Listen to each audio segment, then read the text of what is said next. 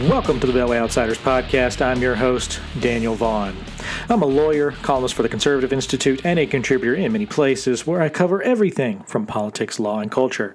I send out a Friday newsletter each week full of political analysis and the best articles I've seen that week. You can sign up and get all of my columns, articles, and podcasts delivered right to your inbox each week by going to thebeltwayoutsiders.com and clicking on the sign-up link there, or you can use the links in the show notes, which are available at any time by clicking on them for this or any episode. And finally, if you like what you hear here, please make sure to subscribe and leave a review. If you listen on the website, that's great, but it would be better for the show if you went to iTunes, Google Play, Amazon Music, or wherever you're getting those podcasts and leave a review. Those 5-star ratings help new listeners and readers like you find us, and I always look forward to reading them. And if you can't leave a review, sharing the podcast with others is usually how the show grows anyway, and so that is always greatly appreciated. In this week's show, we're going to talk through two ideas I've sort of had bouncing around in my head for the past week or so while I've been watching the fallout from Afghanistan. And it's sort of the idea of a loss of empathy, and also combined with that, the failure of elites to get a correct handle on any of the major crises or major moments of the last decade or so, give or take a few. I think it'll make a little bit more sense as I get in here. We dig into the topic and sort of talk through it. So that's the main issues we're going to talk through. The light item showcases this week Martin Luther King Jr.'s I Have a Dream speech, which was delivered 58 years ago this upcoming week. It was delivered on August 28th.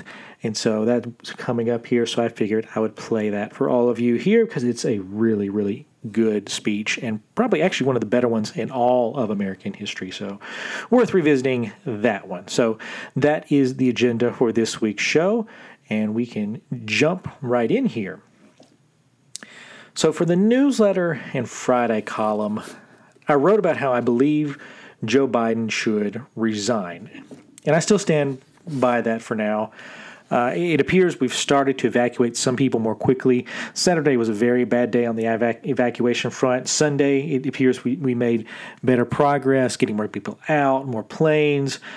We're seeing the Biden administration now start to bring on some private partners. They're using some laws to get some of these airlines to chip in with some planes to help move people out of some of these other countries where they're evacuating out of Afghanistan back into the United States. So there's a lot of really good stuff that's starting to pop up now. Obviously, all of this should have happened beforehand, but it is good to finally see some level of competence start to take place here. It's a shame, as I said, it's taken this long for the administration to show that it actually cares about this as an issue. It's still hard to get that point across from the administration. You've got just all kinds of stuff there where it doesn't appear this is a top issue for them, even though it should be. And as I said, I've had two ideas bouncing around in my head, and I haven't quite figured out how to properly write about them yet. I took a stab at one side of one of these in my Monday column that's coming out, and these ideas kind of feel mutually exclusive to me, at least to a certain extent. But it plays into the notion of the Biden White House not appearing to care for endangered American and Afghan lives. So here's the two ideas broadly, and then we'll talk through it a bit more. So the first is that for the last 5 years, we've dealt more and more with a severely desensitized society, which makes them less likely to care about lives being endangered or us losing lives because we've seen it on such a large scale, and so we care about it less and less. It's why your liberal friends probably don't care as much about this Afghanistan story. They don't care that Americans' lives are in danger or Afghan lives are in danger. They're probably not posting about it. You haven't seen them care about, kids locked up in cages and that sort of thing. It's just you've seen all these crises and stuff, and so you just don't care as much. And, part of this is politics, obviously. But it's also just you're desensitized to such a degree that this doesn't seem quite as much. Because the most I've seen from most of my liberal friends, with the passing exception of one or two, is just the occasional meme or something like that. They don't want to engage with this story. It's embarrassing to their politics. They don't want to say anything. And it's not just them, though. On the flip side, you have many on the right. You have sort of the isolationist crowd, which is one group. And they're exactly like liberals on this story. They don't care that American or Afghan lives are really in danger. They just want to leave Afghanistan because they don't really believe in any form of foreign intervention. And I've seen some of them try to push against that. But when you try to put, they're like, well, we're not against all intervention. But when you push them to try to articulate a form of any military intervention anywhere of any degree, they really don't seem to want to engage in any of it. So isolationist is the correct label for them. So that's one side. And the other side on the right, it comes back to the pandemic, because they're totally unfazed by the fact that we have more than 600,000 dead Americans from COVID-19, and more are dying every day. This is something that they just do not care about. And why they don't care about it, you can take your pick here, but I do think this lack of empathy, or in this desensitization here, plays a factor where you've seen so much and you've experienced so much happen here that you care less. Now, I think this is broad-based. It's up and down all across society. The second issue is this.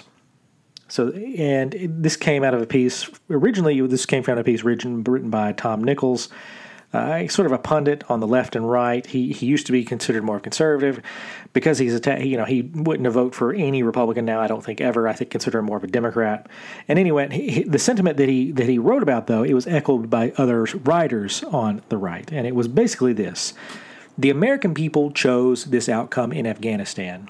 And what's more, the American people chose the leadership in the charge. So ultimately, this is all the American people's fault. He washed his hands, said it's all their fault. You can't blame any of these military guys. You can't blame any of the elites.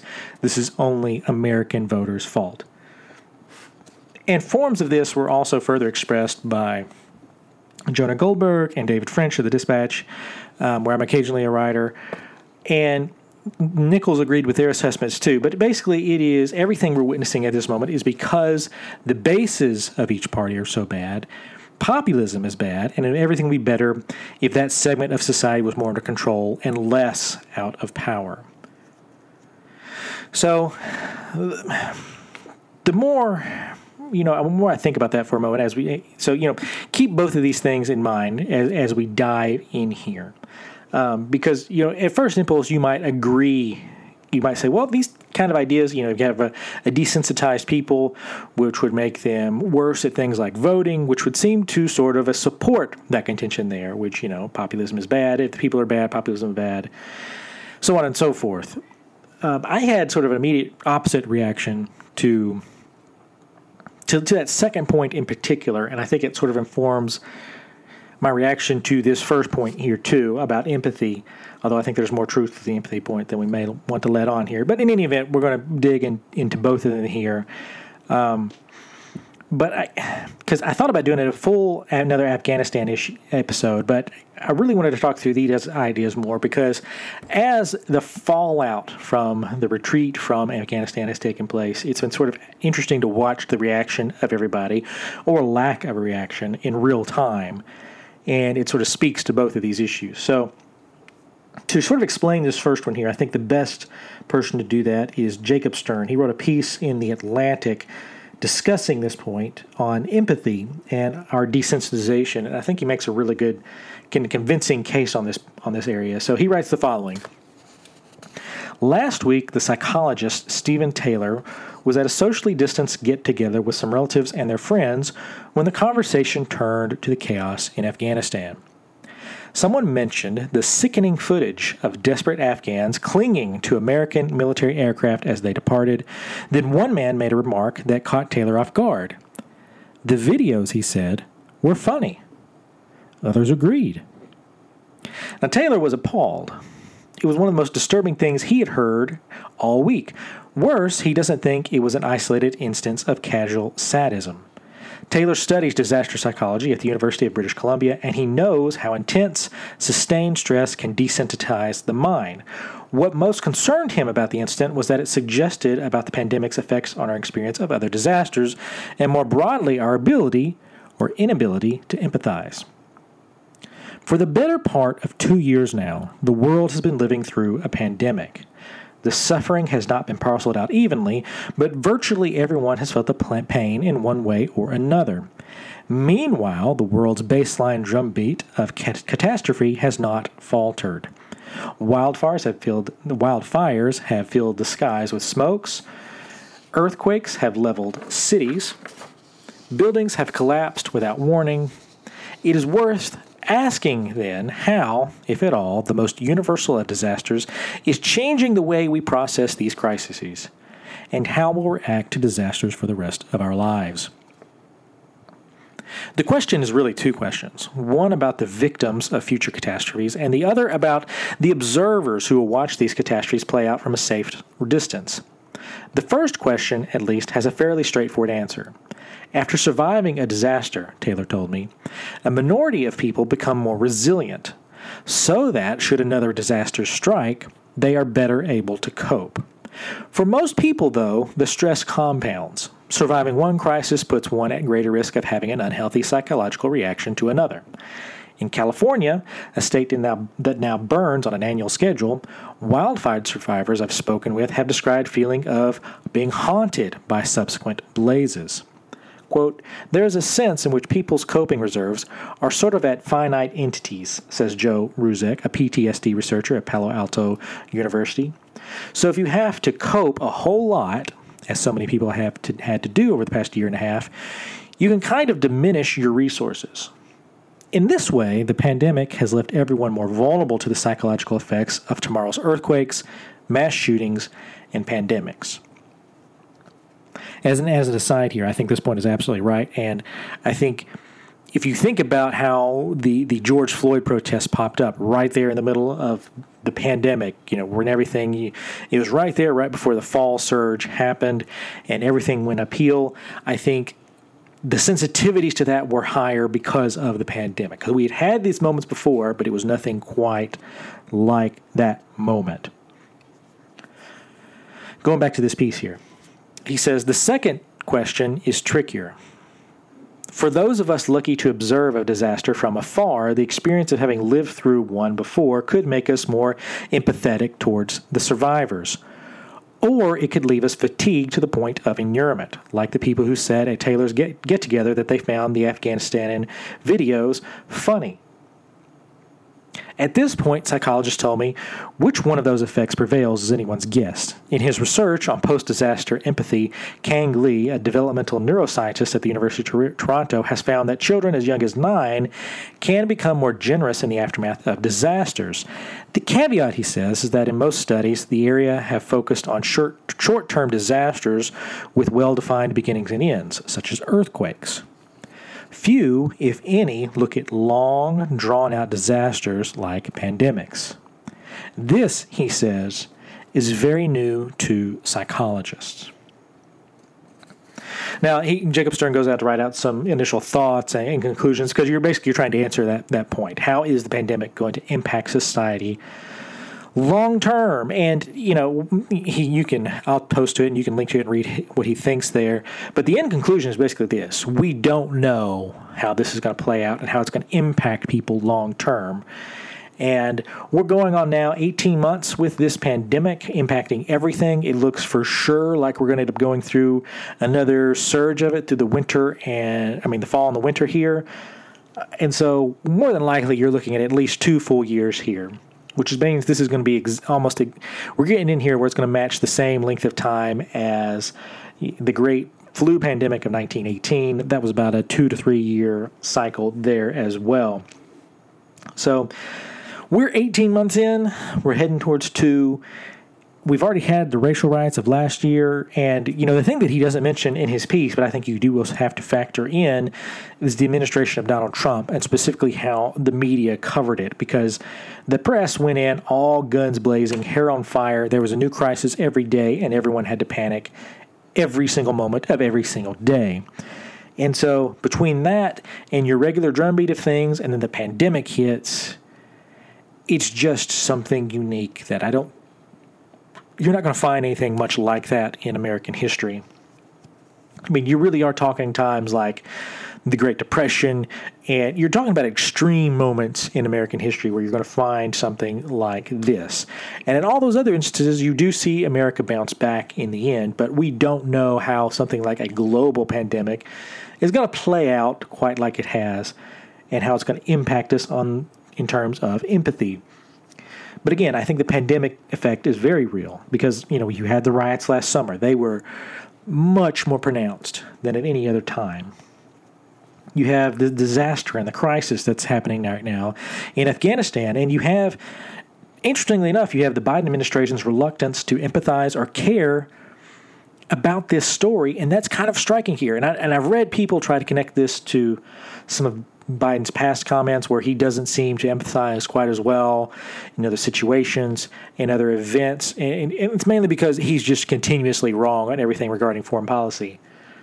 But in other situations, Biden is able to empathize with a situation or a person or a people, and he's not done that here. And it's not just been him, though. It's the administration at large. Getting them to care about this has been a chore for everyone involved. And that's with a lot of lives at risk. And this is one of the reasons that I think he needs to resign, because an American president should, at minimum, have to care about something like this. All previous American presidents have cared. So his story, Jacob Stern's story about people laughing about people falling from planes, I don't think it's that unique. I mean, that's a very extreme example here. But on the right, I've seen similar things where people are denying that people have died or that COVID-19 is even real. I don't know how you can do that, but you see that same thing there where people are either laughing at a situation or denying it exists. And even with the riot, the George Floyd riots, you have people who deny that, just flat out, that racism exists anymore. And you see all these dumb things, and is this just more vocal because we have the internet around? Are we seeing it more because there's currently a lack of empathy? Are we just desensitized to everything? And so those are sort of, I think, some factors that we're playing through at the moment. You have the pandemic playing out in the background, and it's an open question right now how this all is going to play out. We don't know how this is going to impact human behavior. We don't know how this is going to impact our culture and how we're going to react to future things after this pandemic is passed. Because there's going to be a post-pandemic moment. We're eventually going to move past this where people are just either going to care or not about whether or not COVID-19 is endemic. But what's going to be left after that? How are we going to react and be around each other after that? I think that's the open question here. It's obviously impacted some people. Some people have lost their minds.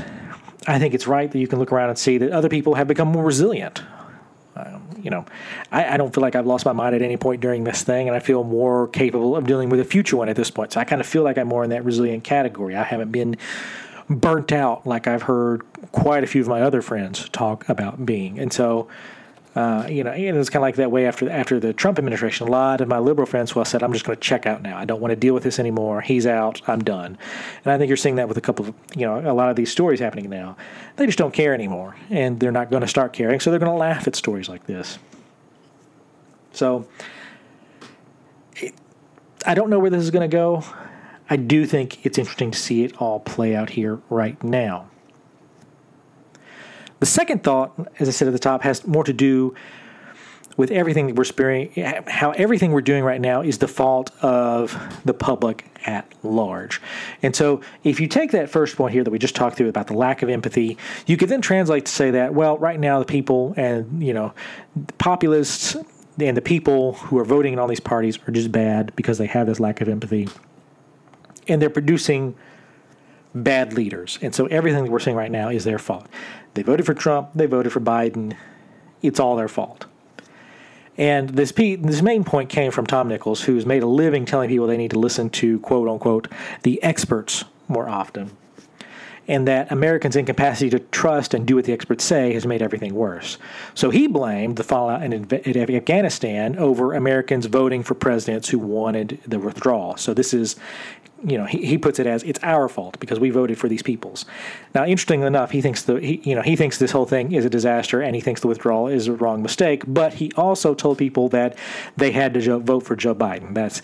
And he would take that vote back at all, and that everyone should have. So I'm a little confused about his point here because by extension, because he doesn't take any blame here, but by extension, he should be taking blame here. So I don't quite get that. But his point was combined with some thoughts by Jonah Goldberg, and David French agreed with these too, and they were thoughts on populism. And so Goldberg made these points on Twitter, with French and Nichols largely just joining in. And so here's what Jonah said. He said, "I'm really struggling to think of a time when I despaired more for the country and had so much contempt not just for both parties, but the bases of both parties.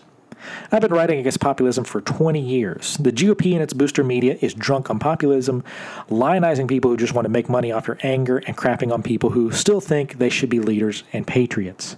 It's amazing how there's this whole shtick on the right to dunk on the masses and pure democracy. We're a republic, not a democracy. But the moment you admit that the populists on your own side can be wrong too, you're suddenly an elitist and a snob." He's got some good points there, and I get his points there. And he's specifically targeting some pundits on the right with this criticism. And in regards to those pundits, he's absolutely right, because most of them are just morons. But I also, when I read it, especially the first part where he was talking about when he despaired more for the country and had contempt, not just for the parties, but for the bases of the parties, I reflexively disagreed with that. And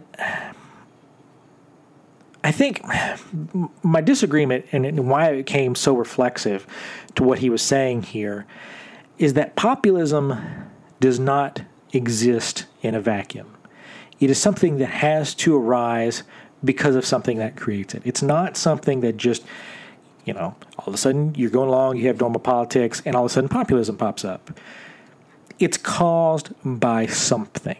It's not just a media creation. It is caused by events. I don't think you can create. You could try to create it with the media, but there has to be events to back it up. And I think we're in a moment where populism would exist with or without the media. And I think you're going to see a lot more of it after this Afghanistan story. However this thing gets resolved, I think you're going to see more of it on the backside. And I think his criticism, where he blames the people here and the bases of the parties, misses a very important point on this. Populism, more specifically the masses, have not been the ones making the choices that have resulted in so much of the disasters over the past decade. And this is where Tom Nichols is wrong too, saying, we did this, we chose this, and trying to blame the people instead of the experts in charge. And you just can't do that. Populism right now is a reaction to the failures of elites across society. So here's just a list. Here's a list of the failures we witnessed where experts in charge made a series of decisions that the people did not like. So first you had the bailouts of the major banks and industries.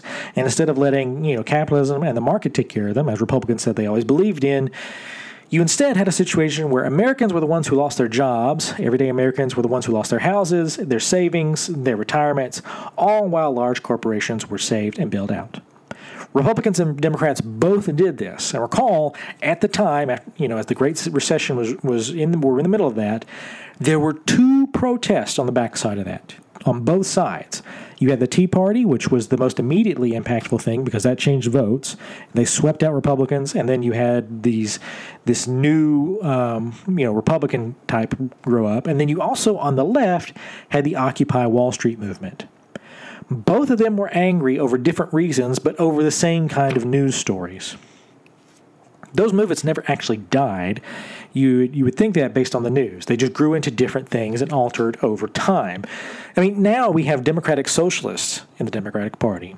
And a lot of the most Trumpy people in the Republican Party came up out of that Tea Party movement. That's who they were. Some of the most Trumpy voters and Trumpy versions of politicians come out of that movement there. And it was because, and these people all popped up, because of the failures of the politicians and leaders before them, who were part of these leadership groups, elite circles, that at the time people like Jonah and Nichols and some of these others were praising. These are the type of leaders that they praised, but these are also the leaders that failed. So that's the economy. Then you have the failures across these two wars. You got the Iraq War, where we never found WMDs, and now we have Biden leaving Afghanistan's. And this involves, again, the elites of both parties, both in the military establishment and in the party system. You've got people telling troops right now who served on multiple fronts across 2 decades that everything they did was for naught. And the elites didn't just fail to win these wars, they're now failing to leave these countries. I mean, if you remember, once we left Iraq, then ISIS popped up. We're leaving Afghanistan, and ISIS is already there. We've already got Al-Qaeda there, and we can't even get our own people out. And so you have people's lives in danger. So there's an ongoing failure here, too, with Biden and the military doing a bad job of just doing their job, and then they're telling current and former military members that their service never really mattered here. And so I've read a lot from former military guys who are just broken over this, needing support. So, make sure to reach out to them. But the broader point here is that creates a populist reaction because all the people involved here, they did what they were told to do, and now they're told their service matters significantly less. And I know all the branches have put out letters trying to reassure the troops, but everyone can see through what their leaders are saying here. They can see what is being said because you can read some of the pundits. I mean, I've seen this specifically from isolationists and libertarians. When a soldier has talked about, just feeling hurt about what has happened here, you will see libertarians scream in the mentions, sunk cost fallacy. Telling people who have offered their life in service for the country and who have been there when these bullets have flown around and just saying sunk cost with fallacy, we need to get out, and your experience doesn't matter here, is a very stupid political move. And yet I've still seen it. That's another form of failure there. Interestingly enough, that's also a failure of empathy on the part of some of these isolationists and libertarians here. And I've seen them, as they've talked about this, trying to pump up. It hasn't really mattered. It's sort of interesting, this Afghanistan thing. It hasn't really mattered what your political party is. If you have a strong belief on this one way or the other, you're going to come out strongly for this.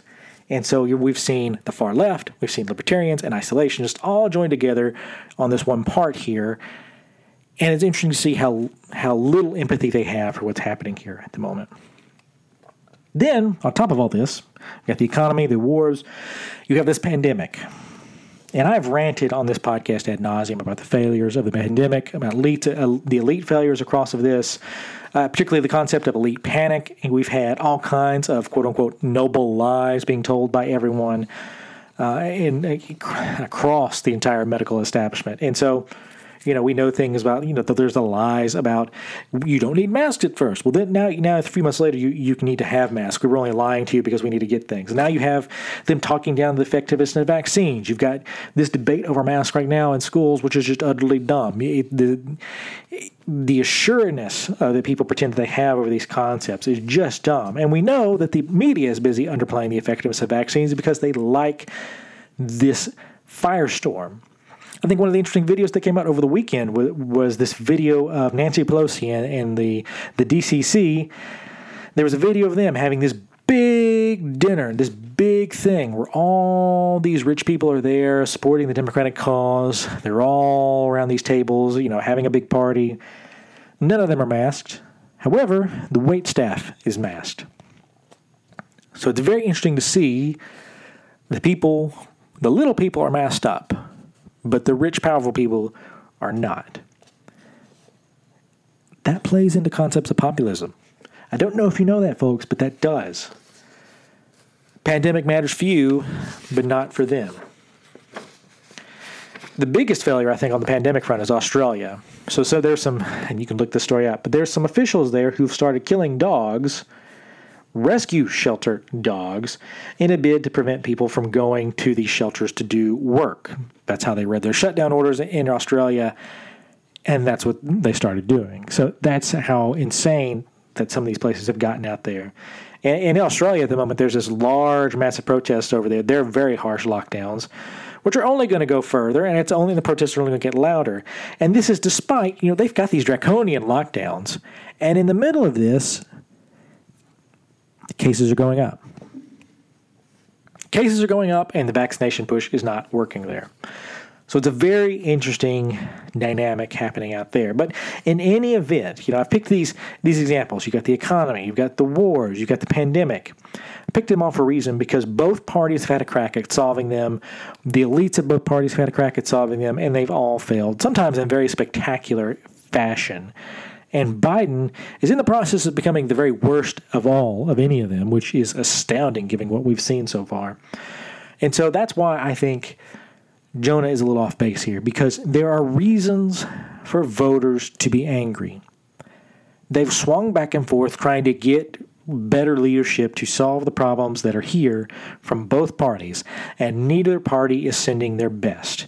And you can blame the voters in the primaries for doing this, but it's still not much better. They can only vote for who appears, and to me, it doesn't appear that they failed too much on this part, because when Donald Trump showed up on the scene, because this is really where the populists, the anti-populists show up. It's really the Donald Trump when he shows up in 2016. When he does that, he shows up after 16 years of normal politicians trying to solve all these issues. You had George W. Bush and Barack Obama in the White House. You had normal Democrats and Republicans across Congress during that time, and they were the ones who originally failed at this. The parties that got praised for, being the adults in charge were the ones who created all this. I mean, Ross Perot first showed up in the 90s. George W. Bush's presidency ended with the Great Recession and 2 wars still going. Obama presided over one of the worst economic recoveries in history. He wasn't able to really do anything over both of those wars. He ends Iraq, but only for that to result in the rise of ISIS. So you've got this just disaster of 16 years here of the elites in both parties. I mean, you saw Barack Obama's birthday party, which I don't really care if he holds it or not, but it is interesting the type of person who was there. It was the very most elite of society who was at this party. Again, no masking or anything like that. They're all vaccinated, but, who cares at this point? That's my position on this. But you've got this uniform failure on both fronts where these more elite leaders, you've got your presidents, your senators, your representatives, you've got the bureaucrats on all sides, all failing in spectacular fashion, showing that they don't care anything about what the people believe. You can't expect for that to happen and no reaction to take place.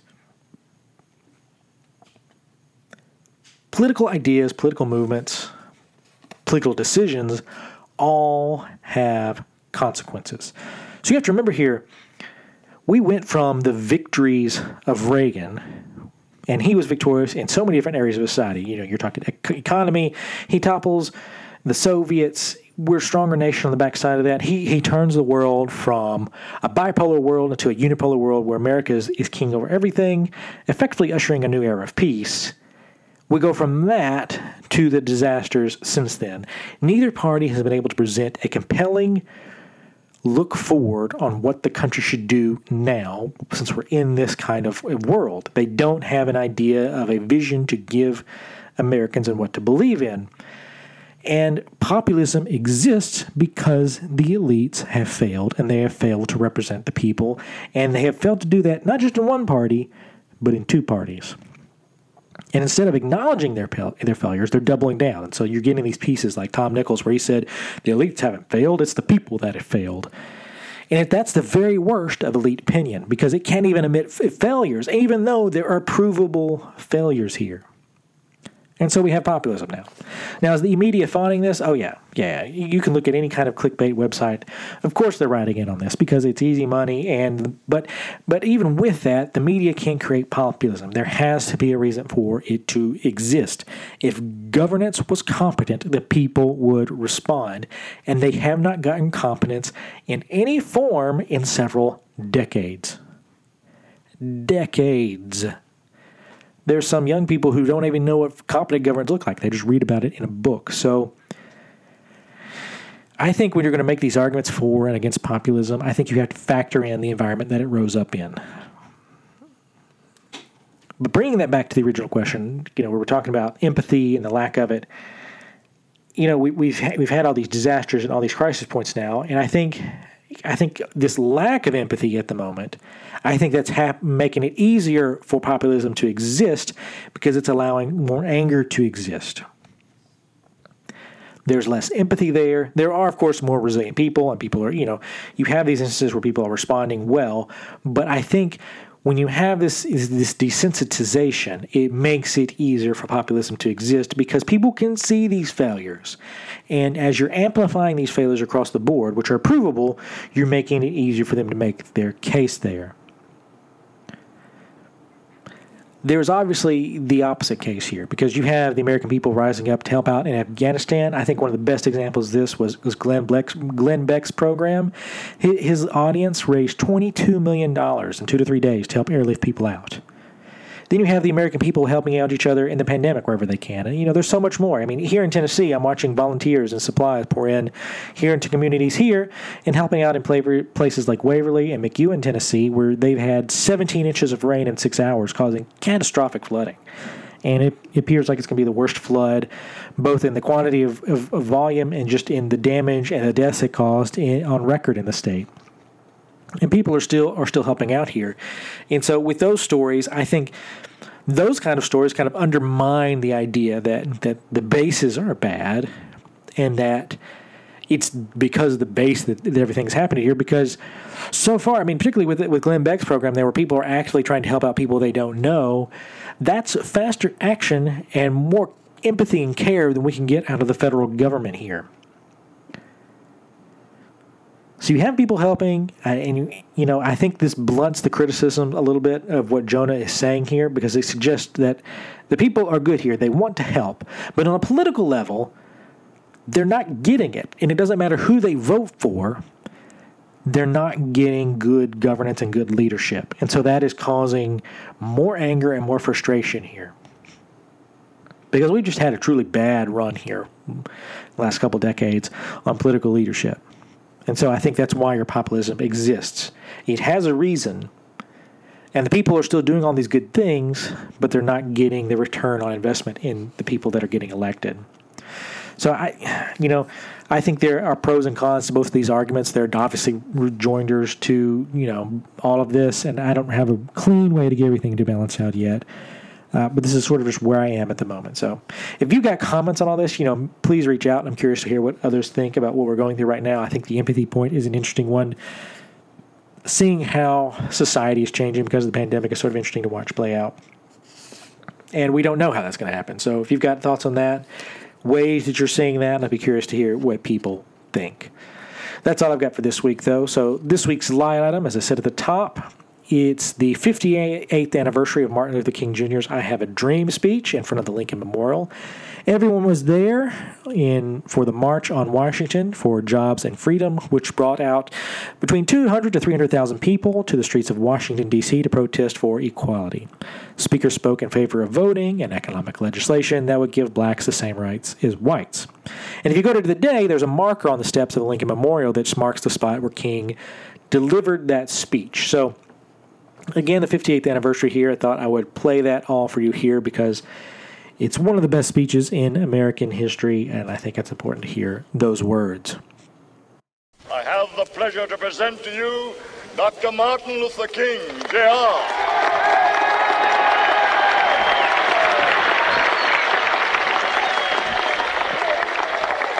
I am happy to join with you today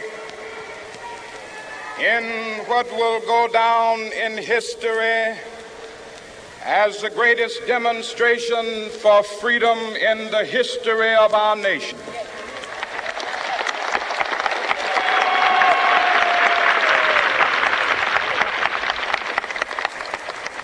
Five score years ago,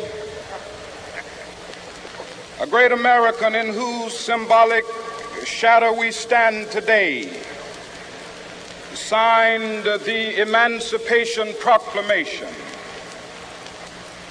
This momentous decree came as a great beacon light of hope to millions of Negro slaves who had been seared in the flames of withering injustice. It came as a joyous daybreak to end the long night of their captivity. But 100 years later, the Negro still is not free. 100 years later, the life of the Negro is still sadly crippled by the manacles of segregation and the chains of discrimination. 100 years later, the Negro lives on a lonely island of poverty. I have a dream that one day this nation will rise up and live out the true meaning of its creed.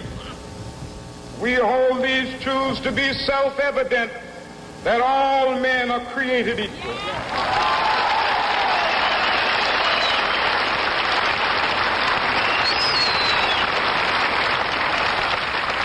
I have a dream that one day on the red hills of Georgia, sons of former slaves and the sons of former slave owners will they be able to sit down together at the table of brotherhood. I have a dream that one day,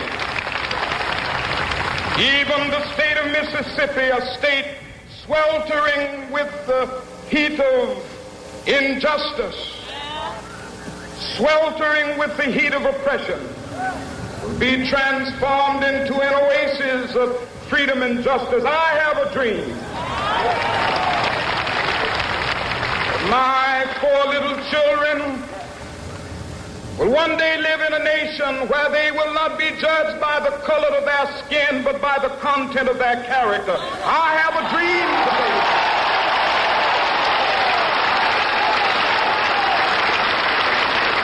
I have a dream that one day, down in Alabama, with its vicious racists, with its governor having his lips dripping with the words of interposition and nullification. One day right there in Alabama, little black boys and black girls will be able to join hands with little white boys and white girls as sisters and brothers. I have a dream today.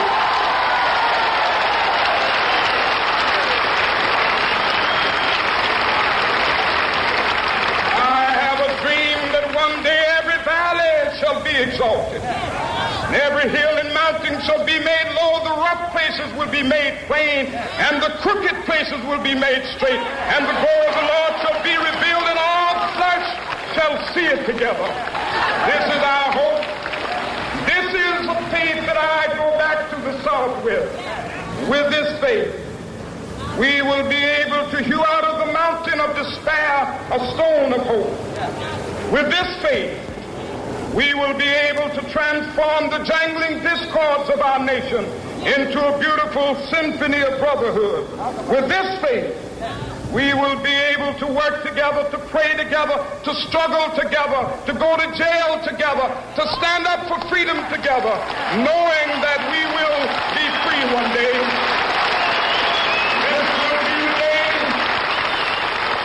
This will be the day when all of God's children be able to sing with new meaning, my country, tears of thee. Sweet land of liberty, of thee I sing. Land where my fathers died, land of the pilgrim's pride. From every mountainside, let freedom ring. And if America is to be a great nation, this must become true. And so let freedom ring. From the prodigious hilltops of New Hampshire, let freedom ring.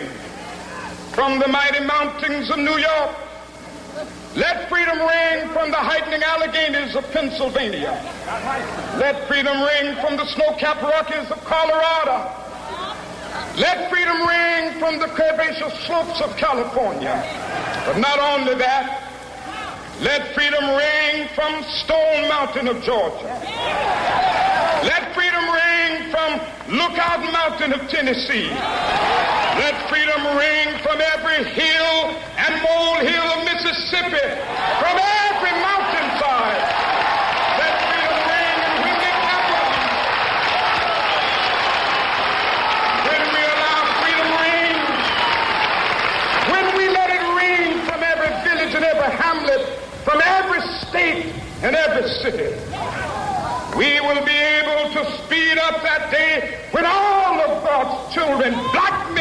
white men, Jews and Gentiles, Protestants and Catholics will be able to join hands and sing in the words of the old Negro spiritual, free at last, free at last, thank God Almighty, we are free at last.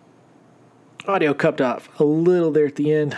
That was just the best version I could find there. I wanted to mention real quick before I finish up here, one of the other reasons I was thinking about this speech this weekend was the news story that Jesse Jackson and the Reverend Jesse Jackson and his wife are in the hospital with COVID-19. They were vaccinated. He had been going out making the case for people to go get vaccinated. So prayers for them. Hopefully he recovers quickly. So he was part of that movement with King. So that was one of the other reasons that I had this on my mind this week. So 58th anniversary coming up. One of the greatest speeches in American history and one of the more important times in our history. So that's all I've got for this week. Questions, comments, frustrations, or anxieties, please reach out to me in the contact information of the show notes or hit me up on Twitter at DVonCI. Look for my next columns on Monday and Friday at the Conservative Institute, and the newsletter goes out early Friday morning, so make sure to sign up before that, and you will get the next issue. Thank you for listening to this podcast and making it a part of your day. Remember, if you liked it and enjoyed it, make sure to send in those 5-star reviews to help us out. I hope you tune in again, but until then, I'm your host, Daniel Vaughn, signing off for this week, and I will see you guys in the next episode.